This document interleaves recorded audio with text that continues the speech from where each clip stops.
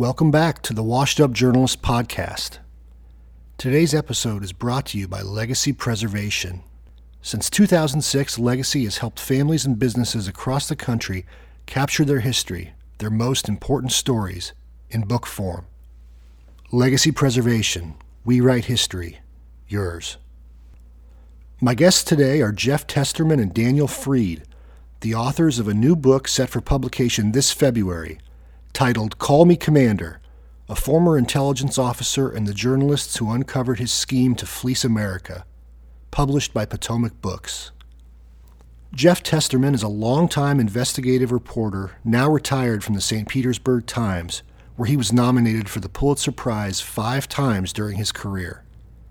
The newspaper's investigation exposing the U.S. Navy Veterans Charity Scheme, which was the impetus for this book, earned the investigative reporters and editors' top award for public service.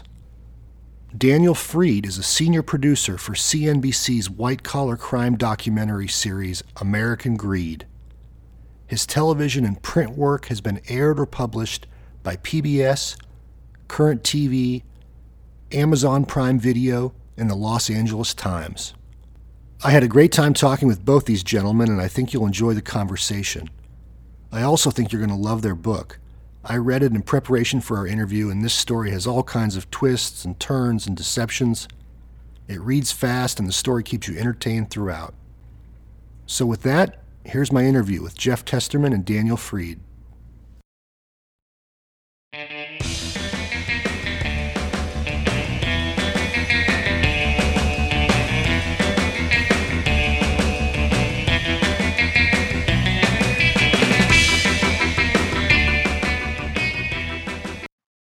Well, Jeff and Daniel, thank you both for taking some time to speak with me today about your new book, Call Me Commander. And there's a lot to unpack with the book. It's just an interesting story with all kinds of twists and turns. And we'll get into that in a minute. But I'd like to actually back up and start with each of your backgrounds in the journalism industry, how you got into this racket. And if you could maybe kind of give me the 2-minute elevator speech about your track along the way. So Jeff, let's start with you. I'd love to hear how you first got into the business, and if did you spend your whole career with the St. Petersburg Times, or was that kind of a last stop? First, John, great to be with you. Thanks for the opportunity. My whole journalism career was with the St. Petersburg Times. The route there was circuitous, to say the least. I was a doctoral student coming out of college, kind of dropped that and said, where does this take me? I can't be sure. Launched into a series of jobs that put some food on the table. I was a construction worker. I was a freelance photographer. I spent, 4 or 5 years as a junior executive at a savings and loan. And at some point, I decided I really wanted to grow up and find my place in the world, and writing was what I wanted to do. And this would have been in the late 70s when the newspapers counted the money as it came in and hired people at will and sent them on trips. And it was all pre-digital age when the advertising went away. And so I walked into the Times back 1978 and walked in and said, I wonder if I could do some work for you. And the editor, a fellow named Gary Gorman, said to me, well, let's see your clips. And I said, and I'm not making this up, I said, what do you mean by clips? I didn't have any clips. And for some reason, they gave me a feature story to go write, and I could take pictures. And so I went out and shot a picture and spent 4 or 5 hours on a 1-hour story, and they liked it, and they gave me another one. Ultimately, I was able to transition into part-time and then a full-time job. And I was sent to an outlying bureau, and I was sent to cover the county commission, and learned the ropes very quickly under an editor by the name of John Costa, who showed me that public records is the way to get underneath a story. And I had a good business background. I'd had, unlike a lot of journalism students, I knew what a balance sheet looked like and what taxes are. And So this was a big help to me as I got into it. I did a number of beats, as we all do in the first years. You night cops, county commission, school board, the whole thing. I did a stint as a city editor, and ultimately found myself about halfway through my career into investigative reporting, and really hit my stride with that when I was given a few weeks or a few months to put together a story that involved connecting a lot of dots and putting together big, giant files of complicated information to write some story. And I that was my legacy, and probably the story we're talking about today, Call Me Commander, was as good an investigative story as I've ever worked on, and it turned out to be the last one I worked on before I retired. So, great way to go out. Looking back on it, it sounds to me, just reading between the lines, that you must have been a natural writer. Do you think of yourself as a natural, or was it awfully painstaking in those early years? Tough question to ask an alum of the St. Petersburg Times, where great writers are born and trained and then go to work for bigger papers and win Pulitzers at the Washington Post and the New York Times. I was an adequate writer, but I was a really good researcher and a first-class cynic.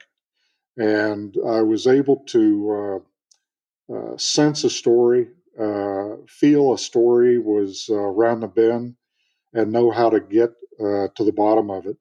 And then, frankly, I relied on editors to help me make it sound pretty. I'm not the great narrative writer that some are at the Times.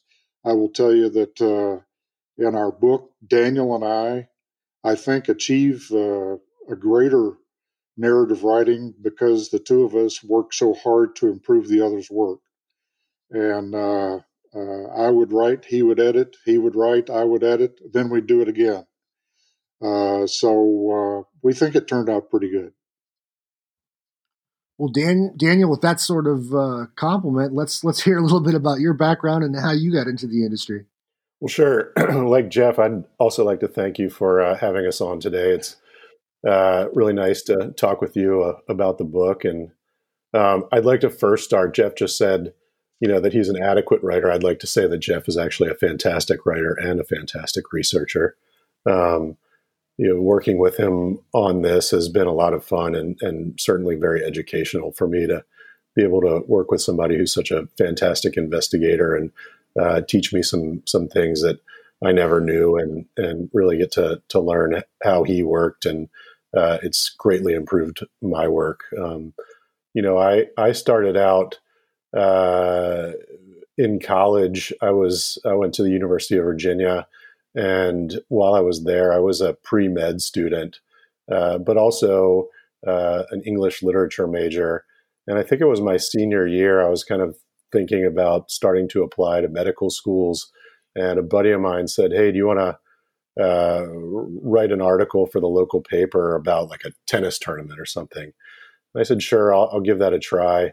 And I went down and interviewed a few people. And I remember just being there and there's no great shakes, no big story, but just going up to people saying, "Hey, I'm a reporter," and asking them questions. And then people just start talking to you and telling you these great stories. And I was like, wow, that's pretty cool. I got to check that out. And so when I graduated, I started looking, because I'd been pre-med, at some science writing jobs.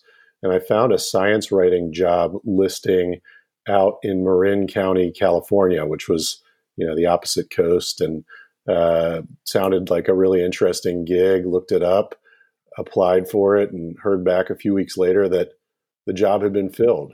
But having looked it up, I was researching the area, West Marin County, and found out that there's a community weekly there, which is one of the, and maybe the only community weekly that's won the Public Service Pulitzer, the Point Reyes Light newspaper. which won in, I believe it was 1979 for their writings on a cult called Synanon. So I called up that newspaper and talked to the editor, the guy who had actually done all the stories and won that Pulitzer, a man named Dave Mitchell, and told him, I'm interested in getting into newspaper reporting. I've written basically one article. Would you give me an internship? And he said, sure, come on out.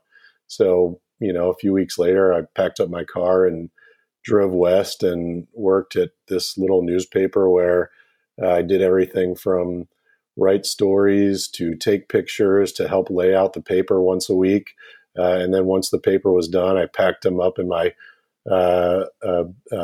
beat up car and drove around and delivered the papers to little general stores up and down Highway 1. I like to say that I had the most beautiful newspaper delivery route in the country. It was pretty awesome. After that, I stayed there for a little bit, got a job at a local wire service in San Francisco that kind of services all of the local television stations, also, people who are looking, national news outlets who are trying to monitor what's going on in San Francisco or subscribers, and worked the overnight shift there.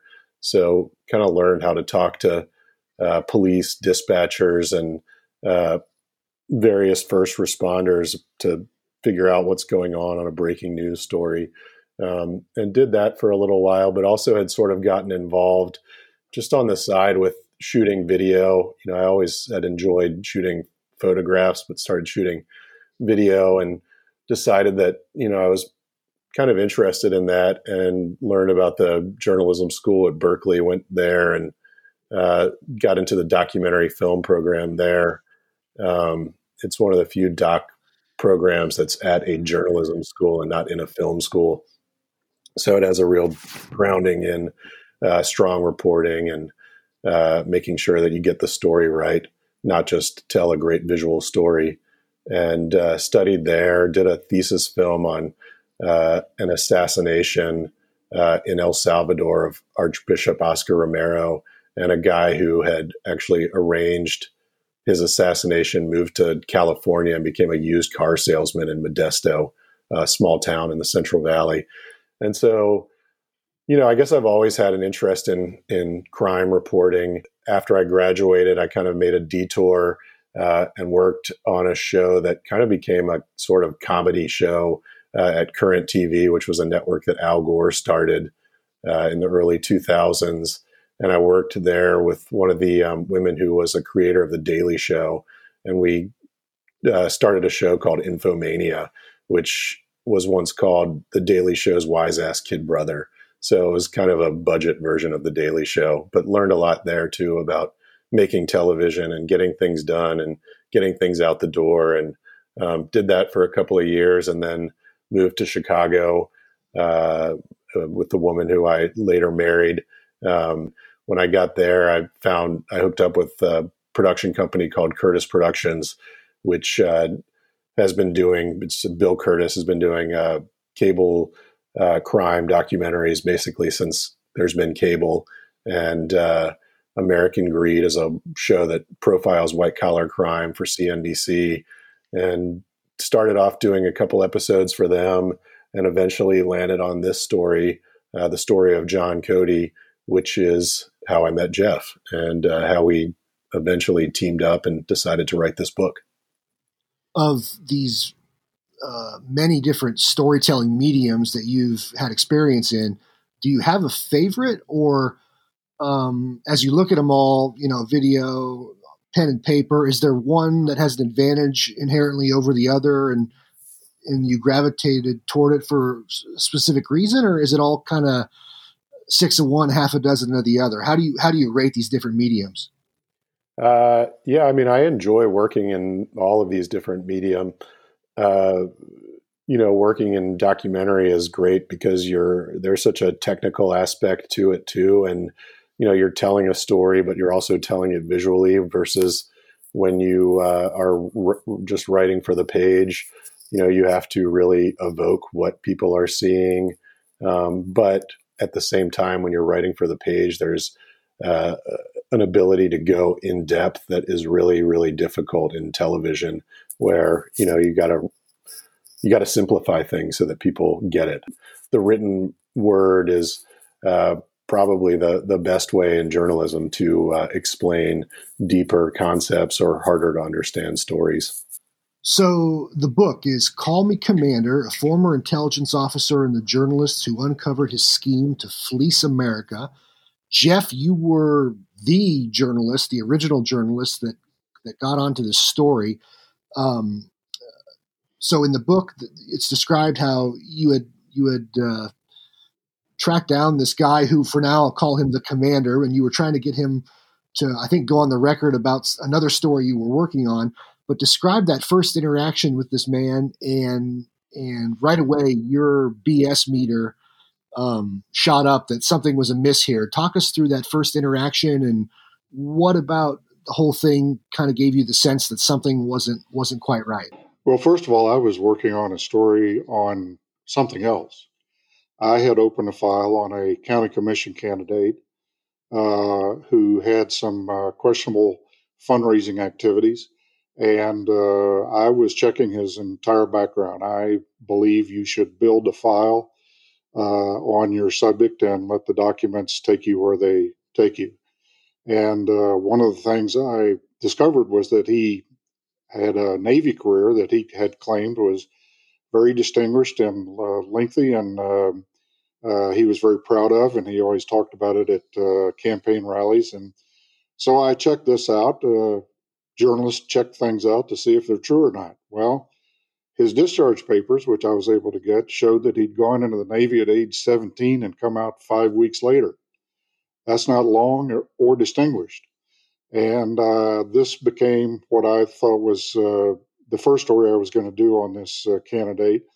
And to round out that story, I checked through his campaign contributions, and I saw that he had received a check for $500 from a group called the U.S. Navy Veterans Association. And I said to myself, well, geez, they've written a campaign check to this fella thinking that he's a true blue Navy guy with a distinguished Navy career. And I'll bet you they give me a great quote if I talk to him and tell him his Navy career is phony. So I thought I was going to go get a nice little quote from this group, and I called Washington for the number. With the number for the Navy veterans, they referred me to their director of development, who, lo and behold, lived in Tampa, probably about a 15 or 20-minute drive from the office. And his name was Bobby Thompson. So I was going to go see this guy and talk to him about this check that they'd written to this candidate. And I expected to go to be sort of welcomed with this new information, to get a nice little quote for the bottom of my story, and to be sent on my way. And maybe key to the way I do things is I don't make phone calls when I can drive somewhere and talk to somebody face to face. And this was the case in August 2009 when I got in my car and I drove out to Ybor City to the address I had for Commander Bobby Thompson, U.S. Navy Reserve, retired. And I got to the address and I did somewhat of a double take, because what I'd come to was a really rundown duplex across the street from an old shuttered cigar factory. It was not what I expected to see for the residence of a retired Navy commander at all. Outside, as it happened that morning, about 10 in the morning, was Commander Thompson. He was on his cell phone. He was out on the sidewalk talking to somebody, and he said, "Yeah, make sure you just send it to me, Commander Bobby Thompson, and such an address."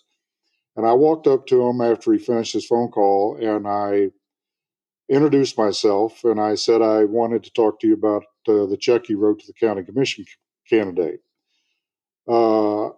Unbeknownst to me, Commander Thompson was a newspaper reader that was very familiar with my byline, and he knew that nothing good comes from talking to an investigative reporter of my ilk, particularly given his, at that point, secret background. And what sort of set me off during this probably half-hour confrontation was that he was just openly hostile toward me. And there was no reason for him to be that way. And he was curt, he was hostile, he was combative. He, in essence, threw me off his property before he went back into his duplex. And I left really puzzled about the entire matter, and I kind of rolled that over my head for a little bit. And as I think I said in the book, I wondered if I'd kind of accidentally pulled on a thread of something that might unravel later on. I came back to the office. I sat down with my longtime research partner, co-author of the series we ultimately wrote, a fellow named John Martin, best person I know to pull open a database and find out who someone is or where they are or if they exist. And he said to me, he knew I was going out on this. He'd done a little preliminary work for me. And he said, how'd it go? And I said, not the way I expected.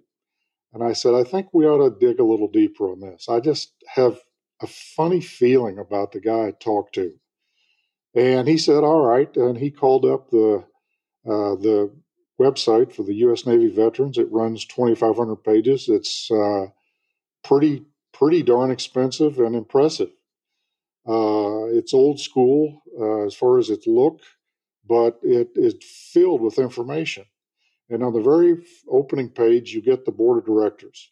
Here's this nonprofit. It's got 60 or 65,000 members, and there's their executive board. And right there at the top is the CEO by the name of Jack Nimitz. And John said, Nimitz. It's the Navy family. I wonder if he's related to Chester, who was the famous Navy hero of World War II. And there's a picture of Jack in his striped tie and his blazer, and there's nothing fake looking about that at all, except if you check. And John began to check, and I don't think he checked for more than a day, maybe a day and a half. And he said, I'm not finding Jack Nimitz. This guy was an investor that was supposed to be a retired Navy living in Texas, and there was no sign of him. Jack Nimitz had never owned property, had a divorce, had a lien put against him, written a letter to the editor, or anything else. And John's sort of benchmark quote on this was, I could tell you a guy that runs a 65,000 National Veterans Charity does not live off the grid. And that was our instinct, is that if this is a real guy, you can find him, you can call him up, and you can talk to him. And it was just a hunch at that point. But then we began to check others. And we found no one except Commander Bobby Thompson. That's how this whole story got started. We got an okay from an editor who appreciated our instincts on this and trusted us, by the name of Richard Bachman in St. Petersburg. We told him what we'd kind of stumbled into, and he said, well, let's see what we can find. And what launched that day was about a 7-month investigation into the U.S. Navy Veterans Association. You alluded to this website, this 2,500-page website, which in some respects looked authentic, and then kind of at second glance looked a little bit fishy. And I wondered if you could do two things for me. Describe what exactly about it seemed a little bit off. And then secondly, how big a role did that website play kind of as the front door to this whole con as you look at it in the grand scheme? Well, it was huge. It was the primary document that we began to work with, as we went forward. 2,500 pages. And you would say to yourself, how does someone create a 2,500 page website filled with data, with names and places and contribution histories and tax documents, that can't be true. And so you kind of had to take it a page at a time. And we did. And John started with the executive board.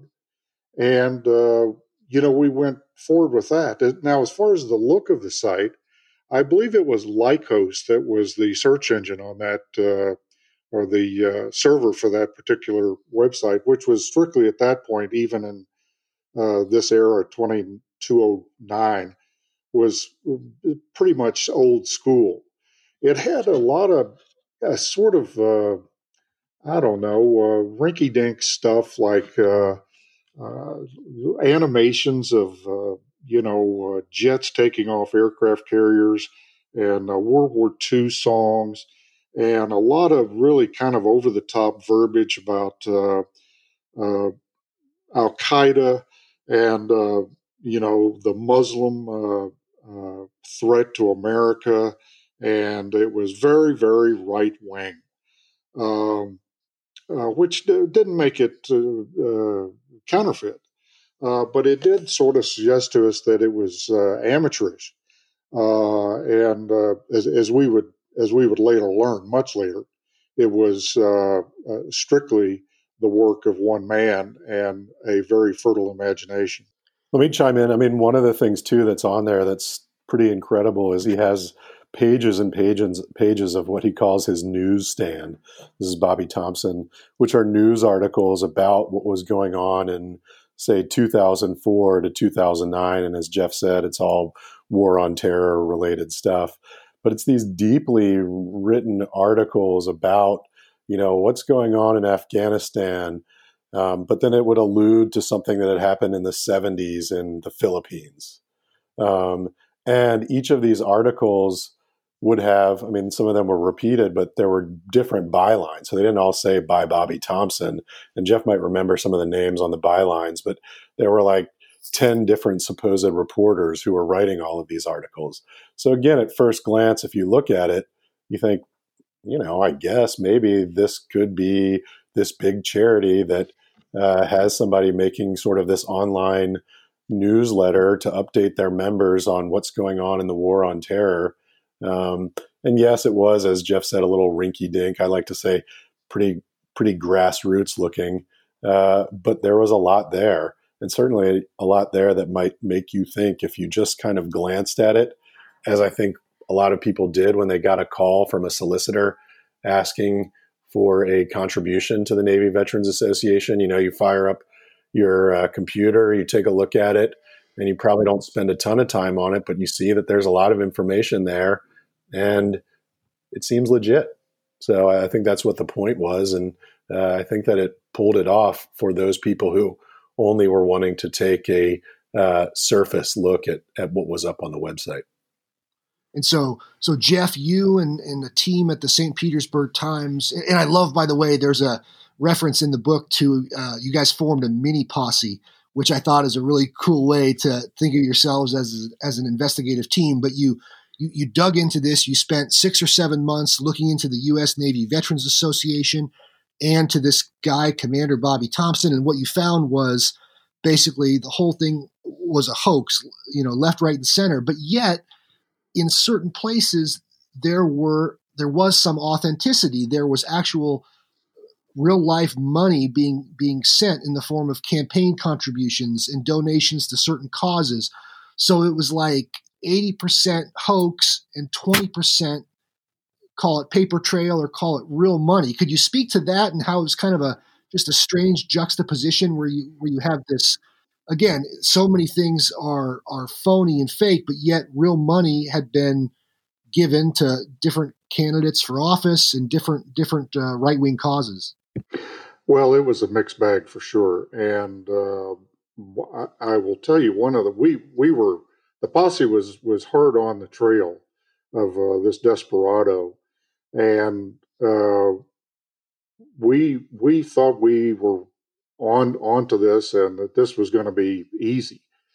And then you begin to check a little bit further, and you find out that he's got some lawyers, and we need to contact the lawyers and talk to them. And the lawyers turned out to be Helen McMurray, the former Deputy Attorney General in charge of consumer protection for the state of Ohio, and her partner, Betty Montgomery, the former Attorney General, well respected of the state of Ohio, and Captain Samuel Wright, a published labor rights lawyer and Navy captain with a long, verifiable history. And you say to yourself, man, what have I stepped into here? Because these people, these are the real deal. These are real legal beagles. They're the super lawyers that are representing this guy. And if this is a con, would they be involved in it? And so you took a step back from it ultimately, but then you plowed ahead. You're correct to recall that there were real verifiable contributions made by this nonprofit. He was paying 5 or 10 thousand to fly a veteran who had an accident back to his home. He was buying a outfitted van for a veteran who'd lost his legs in Iraq or Afghanistan. He was paying $20,000 to an outfit that made clothing for disabled vets, and this was all verifiable.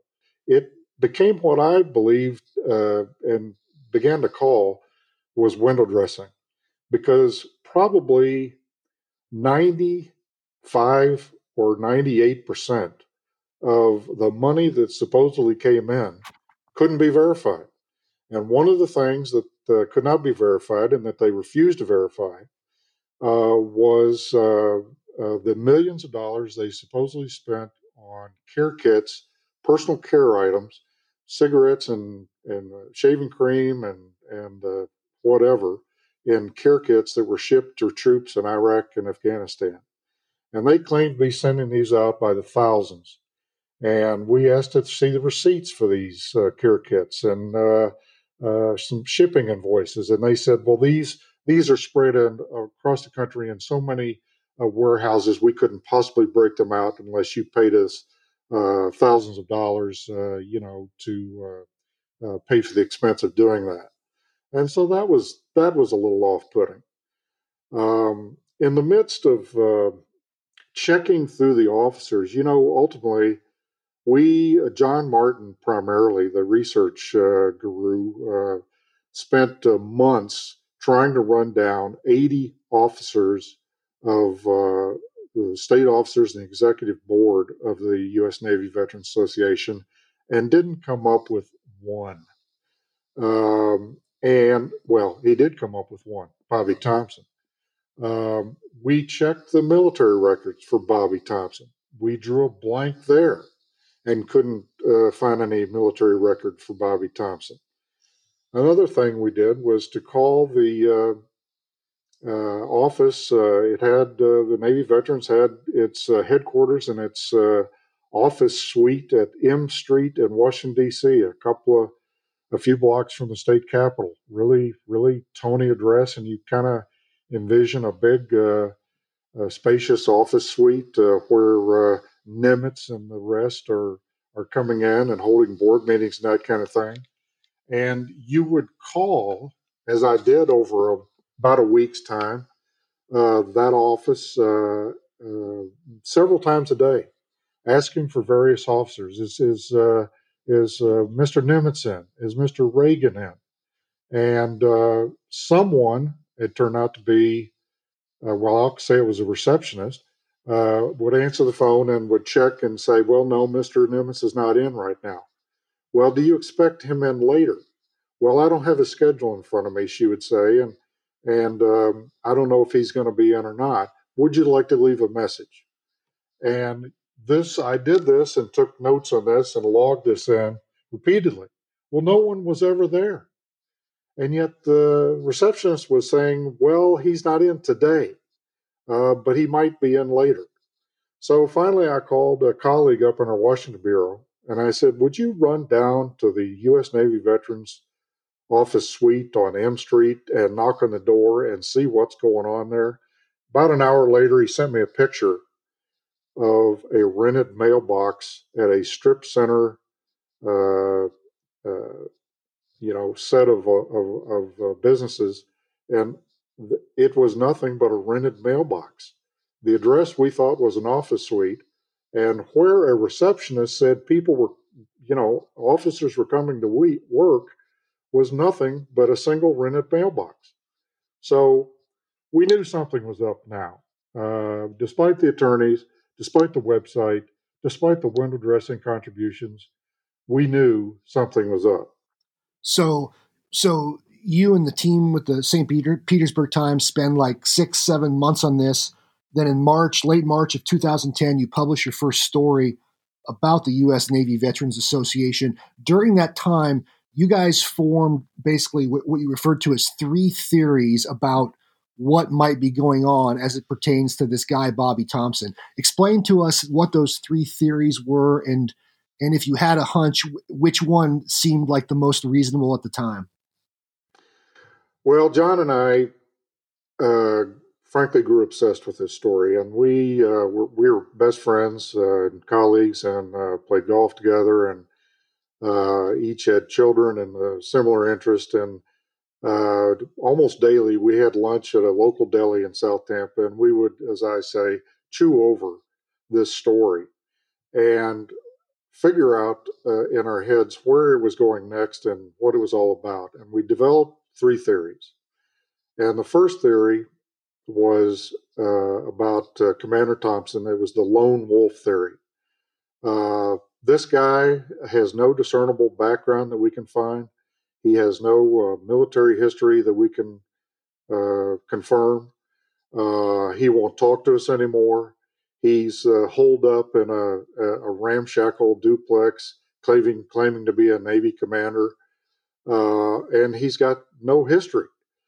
Who is he? And the first theory was the lone wolf theory. This guy is a fugitive from somewhere, from something, and he's come here to Tampa. So many of our con men come to Florida and set up their cons, and this guy is that's what he is. This is the window dressing that he's immersed himself in, is the Navy Veterans Association.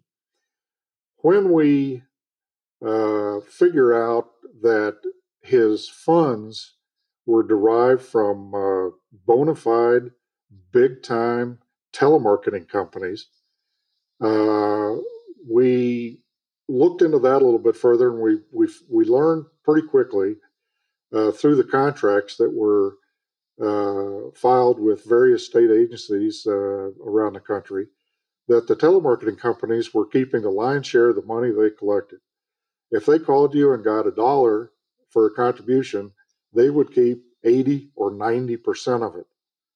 And we said, well, geez, the Navy Veterans Association is a cause that is allowing the Navy, allowing the telemarketers to make a lot of money. And maybe he's just a tool of, Bobby Thompson is just a tool of the telemarketers. Maybe he's just a guy that's set there to pitch the cause so that they'll have something to fundraise for. And so this was theory number 2, tool of the telemarketers. And then we, by chance, discovered that one of the state agencies that we checked, sent us a copy of something that Commander Thompson had sent to them, which was namely a picture of Thompson standing with George Bush in a White House photo op. And we really kind of said, wow, what's going on here? And we began to then dive into political contributions. You remember the first reason I ever had to go to his door was a political contribution. Turns out he'd written hundreds of thousands of dollars in checks to political people, from the mayor to the county commission to the Senate to the senatorial committee to the President of the United States, and in turn had been invited up to stand with the president, have his picture taken. And we said, what's up with this? This guy looks like a con, but he's standing with the President of the United States. And he's doing the bidding of, at that time, George Bush's war on terror, you could argue. So the third theory we developed was the dark money political conspiracy theory, and which one of these theories John and I would sort of chew over at lunch is the one that best describes, who this guy is. So, Daniel, explain to me then, when you got involved in this story, how much you had heard beforehand, and then kind of explain to me the cutoff of how far the team at the St. Petersburg Times had taken the story before your involvement. Sure. Well, as I think I mentioned, I first encountered this story for an episode of American Greed in 2014. And Jeff, when was your last byline on this? I can't remember. 2010, 11? Yeah, it was late 2010. I actually retired in 2011 after 33 years.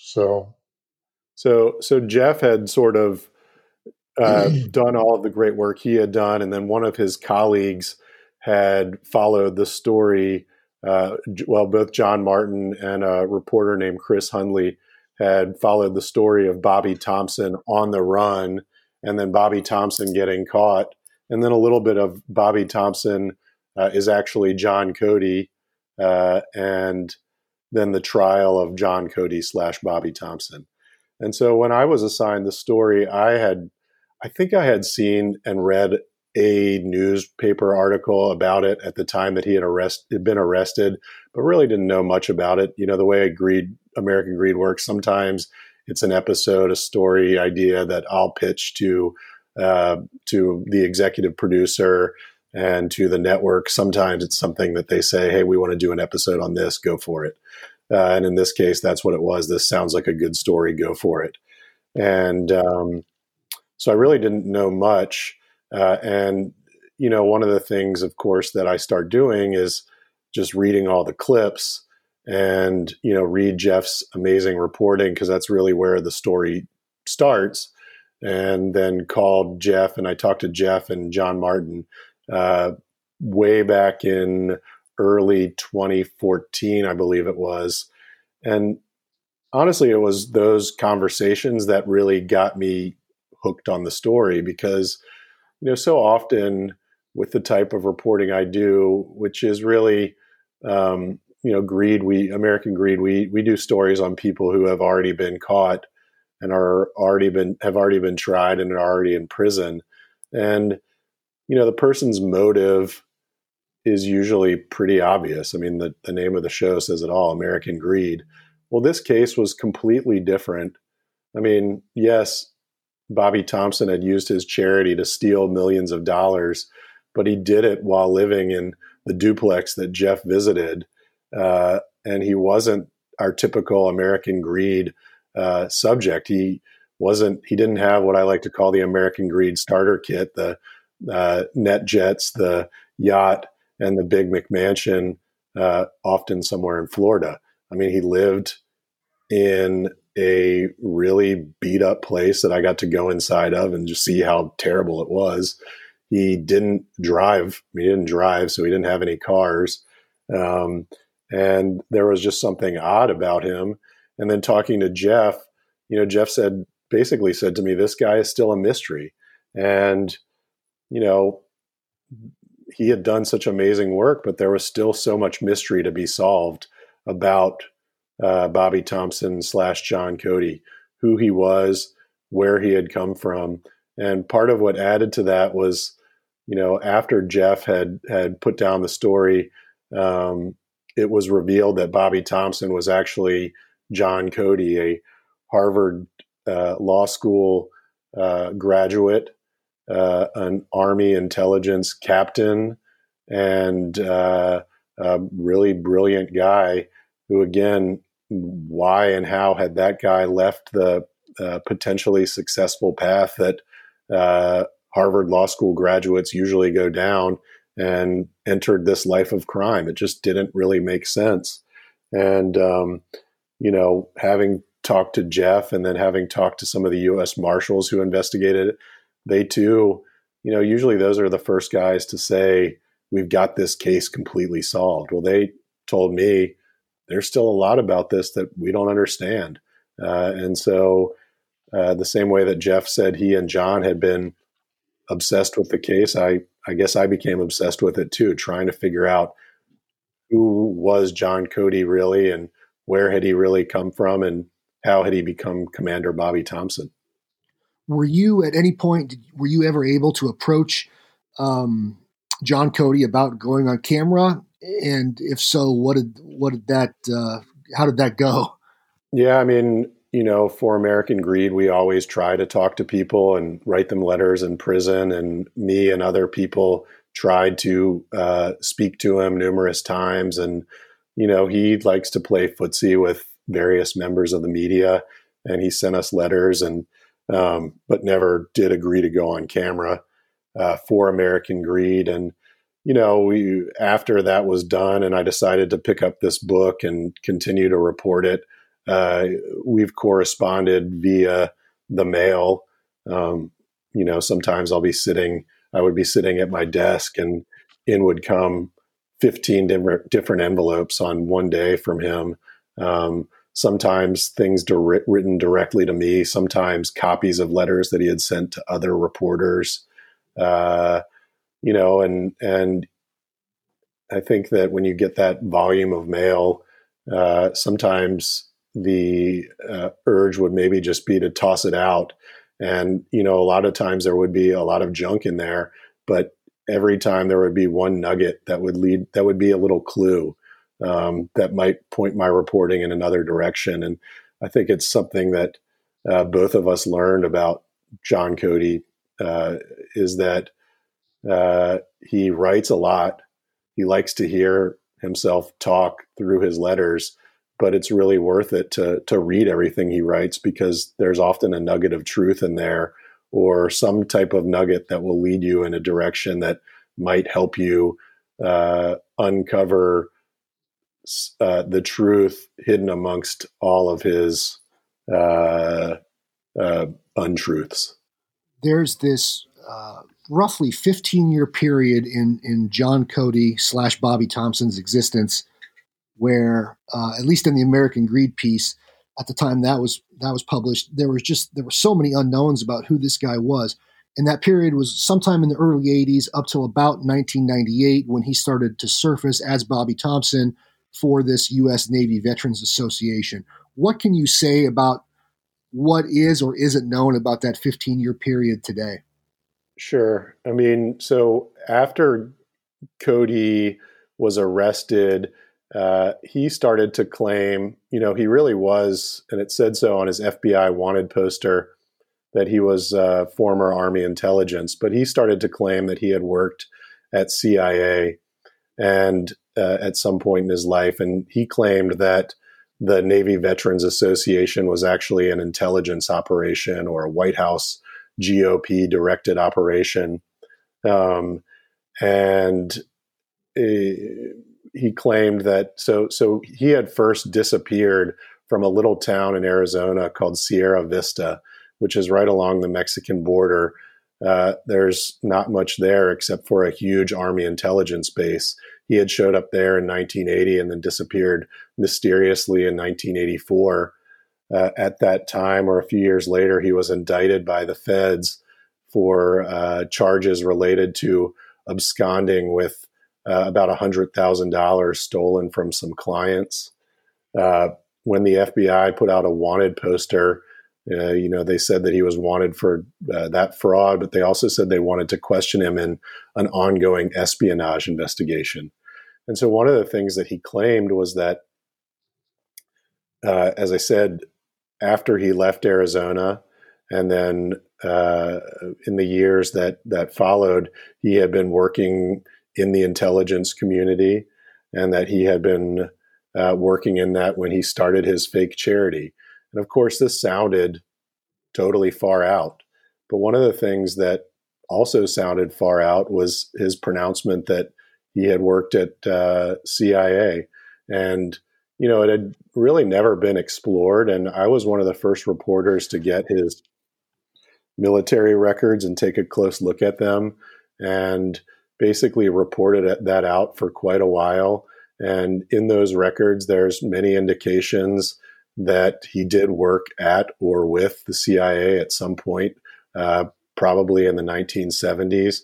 And I also spoke to a source who said the same thing.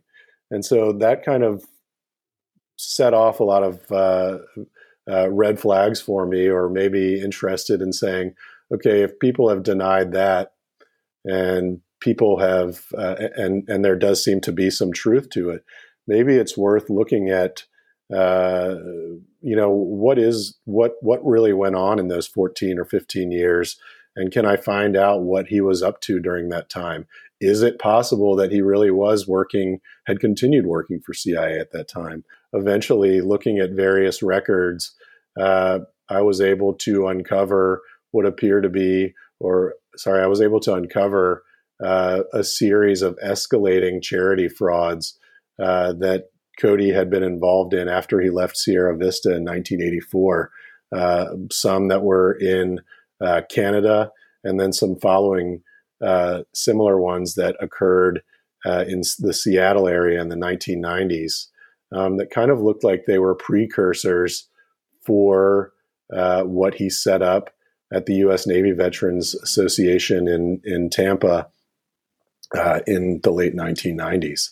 So, and throughout those, there are echoes of what he's always done, which is use his true intelligence past and sort of cloaked these in this story that there was that he had intelligence sources that were helping him on those charity efforts as well. That was a major investigative undertaking to figure out where he had been for 14 years. Eventually I was able to find people and track down people who he had worked with in Canada and Seattle, who looked at old pictures of him and said, yeah, this is the guy who was running an anti-drug charity in Vancouver. And yes, this was the guy who was running a series of what appear to be scam PACs, scam political action committees in Seattle in the mid-1990s. And in each of those, you can really see the evolution of him as a con artist building up to what would be his ultimate charity scheme, the United States Navy Veterans Association. There's a scene in the book that I really enjoy, and it happened to you, Jeff. You were seated around the dinner table one night, and the phone rang, and it was a telemarketer calling from the U.S. Navy Veterans Association, and you took the call, and you answered some questions and probed a little bit, and eventually the caller ended up hanging up on you, from what I understand. Describe a little bit of that moment and maybe what your heart rate was doing at the time. And then the other part B of that question is, when this is all said and done, as of today, how much money did this guy end up conning average Americans out of, as best we know?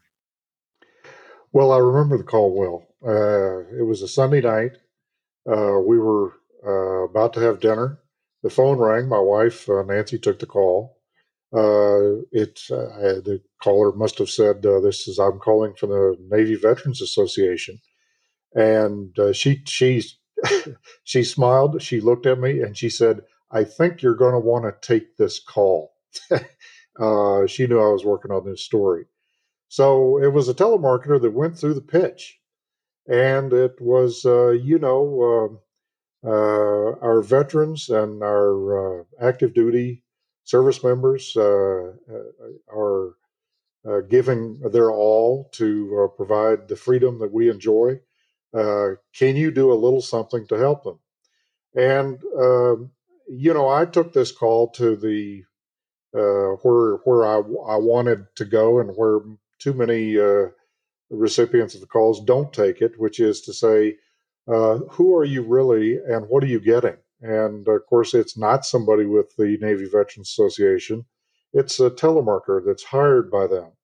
And when you ask them, well, what is your percentage that you will take on a contribution I make? That's when you're handed to a so-called floor manager who eventually is going to hang up on you. The value of this call was, and we used it, I believe we set the original story, which was called Under the Radar, up with this anecdote. It's a summer evening, and a call comes to a suburban home. It's a pitch from a telemarketer sitting in a boiler operation 2,000 miles away. They're asking for money for a good sounding charitable cause, the U.S. Navy Veterans Association. So we didn't have to guess at this. I had the first person, experience of taking that call. So it was invaluable, and it was also, I think the word I used is providential. What's the chance I'm going to get called? The one investigative reporter in the world that is working on a story about this group, that I'm going to get a call from this outfit, their telemarketing arm. So it was a good thing to have. We never did quite figure out how much money came in.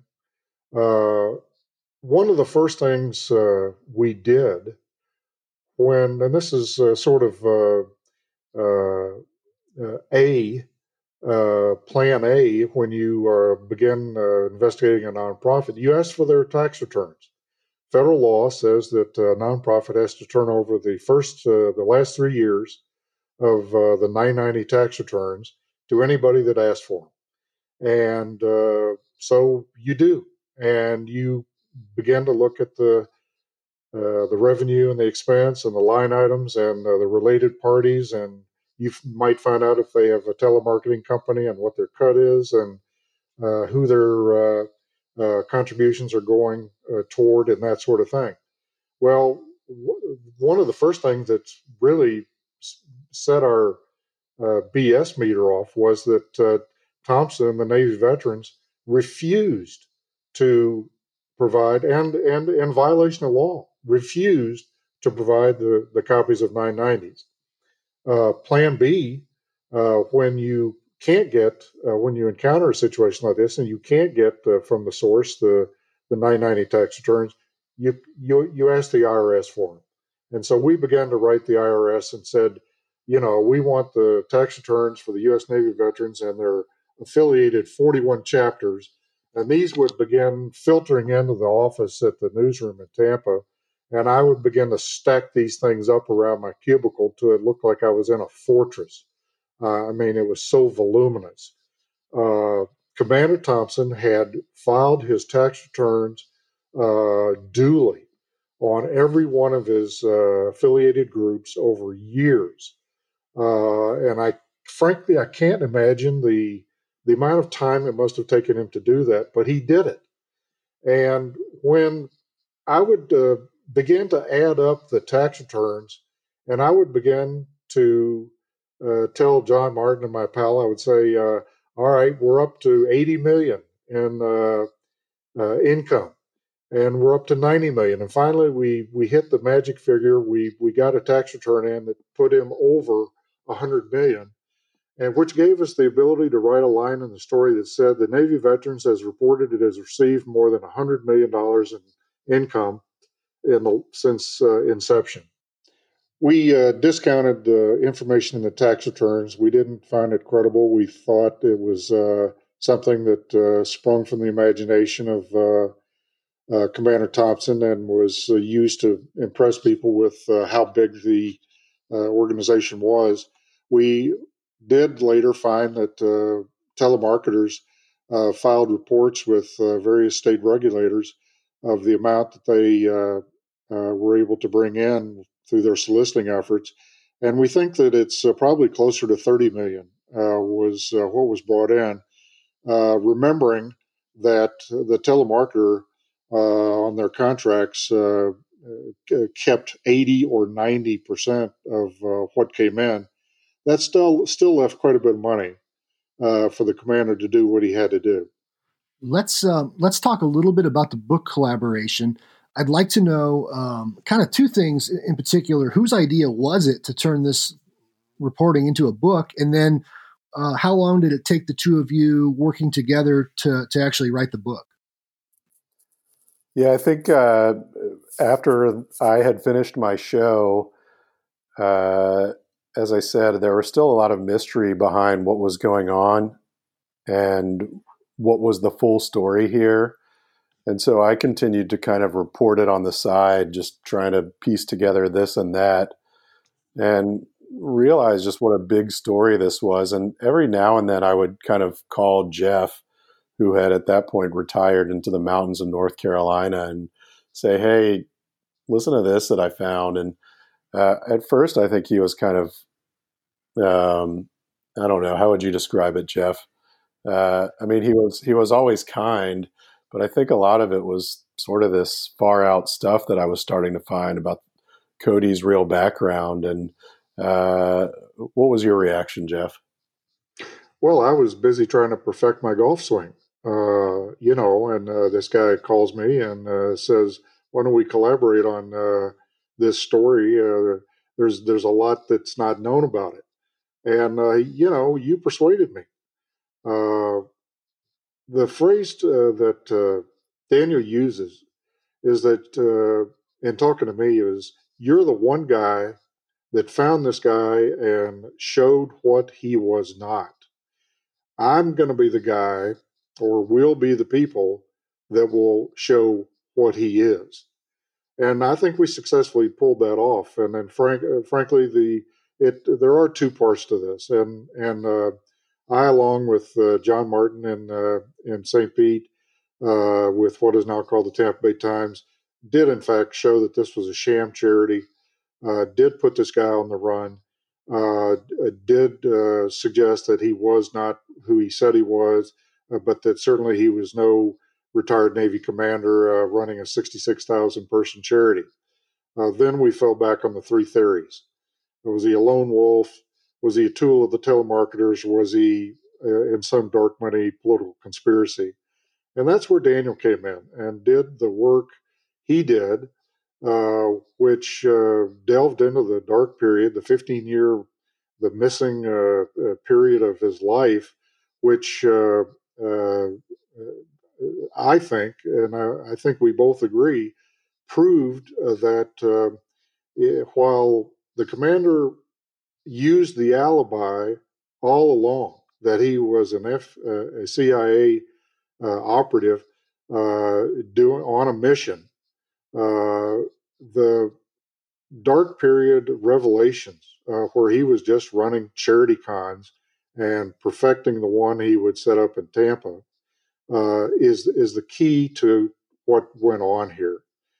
Sure, he had a CIA background, but he had a much bigger background as a con man, and ultimately, that's what he was. There's a review of your book, which I think is great, from Frank Abagnale, who famously was the hero, the con man hero, I should say, of Catch Me If You Can. And I'm paraphrasing a bit, but he alludes to this being a cautionary tale and kind of what can happen if there are no journalists in the world left to investigate cons like this. And I wondered if the two of you could speak to how important it is to have a watchdog out there, keeping the rest of us notified about what's really going on. Because as you both know, newspapers are dying left and right, and we're starting to lose some of that watchdog role. And I wondered if you could speak to its value in a free society. I mean, I think it's absolutely essential. I'm sure that there are cons, maybe not to the extent of Bobby Thompson and the U.S. Navy Veterans Association, but I think that there are similar charity cons going on as we speak. And if there aren't reporters like Jeff, like John Martin at local newspapers to ferret them out, then they're just going to keep stealing millions of dollars from hardworking Americans who want to donate to what sounds like a good cause, which I think is why it's essential that people subscribe to their newspapers and support local journalism. Of course, there is wonderful investigative reporting at the national level and wonderful reporting at the local level, but it's hard to do. It's expensive. And if it's not supported, then bad actors like Bobby Thompson are going to continue to get away with it. Corrupt politicians are going to get away with what they get away with. And So subscribe to your local paper. Yeah, I would add that Thompson came to Tampa in 1998, put together a website, began to file paperwork, hired attorneys, hired telemarketers, uh, crossed the T's, dotted the I's, filed his tax returns, and got to business. And the millions of dollars flowed in to him in what was a grand illusion. Frankly, it was a brilliant execution of a grand illusion. And it was something that the regulators never caught, the IRS never noticed, the politicians never caught it, the telemarketers who checked and looked at the website and supposedly checked his background never saw it. Even his crack attorneys, prominent super lawyers with years of experience prosecuting consumer fraud in their own way, uh, evidently didn't get it, didn't see through it.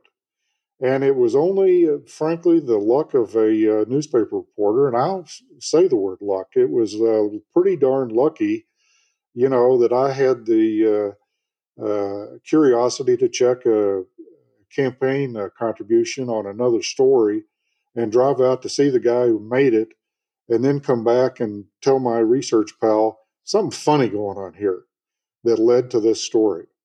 Otherwise, Bobby Thompson would still be at it, and the American public would still being bilked to the tune of millions of dollars a year.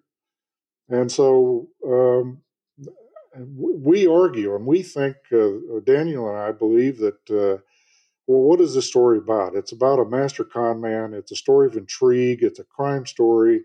It's a chase story.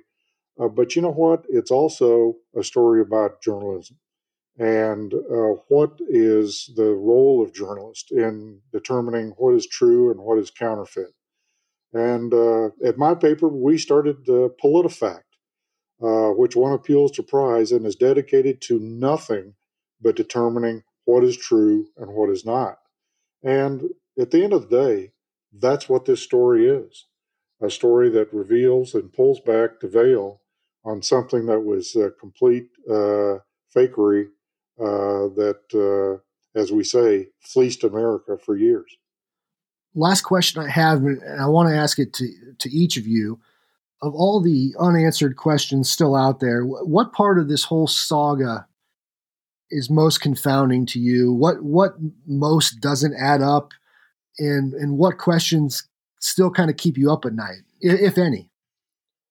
For me, it's, as I mentioned, when John Cody disappeared in 1984 from Arizona, a few years later, the FBI said that they wanted to question him in an ongoing espionage investigation. When I have approached the FBI to ask them any questions about this case, they told me in 2014, they told the American Greed Team in 2014 that they couldn't talk about the case for national security reasons, and they still won't say anything. So would really like to know what the nature of that investigation was, why he was wanted, and of course, it does look like he had worked at the CIA at one point in his life. Would like to know more about what he did there, but those are black boxes that are near impossible to penetrate. Well, for my part, we know who John Cody is now. We know his background. We know what he did and how he did it, and it took a long time. It took Daniel and I 4 years to piece together what we've got in the book, Call Me Commander. I don't know that either of us actually really understands what motivated a person of this pedigree to do what he did. We've offered up a couple of theories. That he's kind of this really, really far right libertarian character that doesn't want anybody to tell him how to run his life and what to do, and he can persuade anybody of anything and be whoever he wants to. But I'm sort of do wonder if there is some other reason that this guy didn't go straight and use the brilliancy he had for some other reason. And I don't know that Cody's going to tell us that either. I think he might. He's in his early 70s. He's got 20 years. That he's doing up in an Ohio penitentiary. He's not going to live. He's not going to leave prison alive, and I don't know that he's going to tell us that particular secret. And it's we know a lot. I don't know that we know everything. So the book is Call Me Commander, a former intelligence officer and the journalist who uncovered his scheme to fleece America. It's published by Potomac Books. It comes out in February of 2021, and it's, I believe, already available for pre-order. Is that correct? That is correct. Awesome. Briefly, what was the experience like working with Potomac Books? Well, they bought it. You have this experience as new authors. We're longtime journalists, but new authors of. We have a great agent, a guy by the name of Murray Weiss, and he would duly send us rejection notices, and it was a little enraging, to get these. Here's three more that passed on it. They really liked it, but they said it's just not their niche, and it's like, come on, Murray. And Murray would laugh about this, and Murray would say, don't worry about it. You got a good story here. And he told us another story. He said, I had a piece come in. It was a manuscript from an ex-cop a few years back, and he said, I took it, and a lot of people passed on it. And the guy might have thought it wasn't going anywhere, like you guys are afraid right now. And he said, but you know what? That book was published. And I'll tell you another thing. That book was sold to Hollywood, and it won an Oscar. And the name of that book was The Black Klansman. And so we're like, well, that makes us feel a little bit better. And then, of course, Potomac did buy the book. They agreed to publish it. We had an unusual but positive experience where we were offered lots of suggestions, but were given the trust from the publisher to accept or reject most of the suggestions in what was going to be the published manuscript. And then we were given a contract copywriter who was just aces, which kind of drove us crazy with, 1,500 suggestions, but none bad, to improve stylistically and even fact check in a few places. So, Potomac is a bit of a niche publisher because they do nonfiction, they do political stuff, and that's what this is. So it fit their particular portfolio, and we're glad to be with them, and we're glad they had the faith in us to agree to publish the book. Well, I wish you both good luck with the book. I can say from firsthand experience, it's a fast read, it's a captivating read, it's well written, well researched, and very enjoyable. So thank you both for writing it, and I wish you both good luck with the sales, and of course, thanks for coming on today. Thank you. Yeah, thank you for having us. It's been a lot of fun.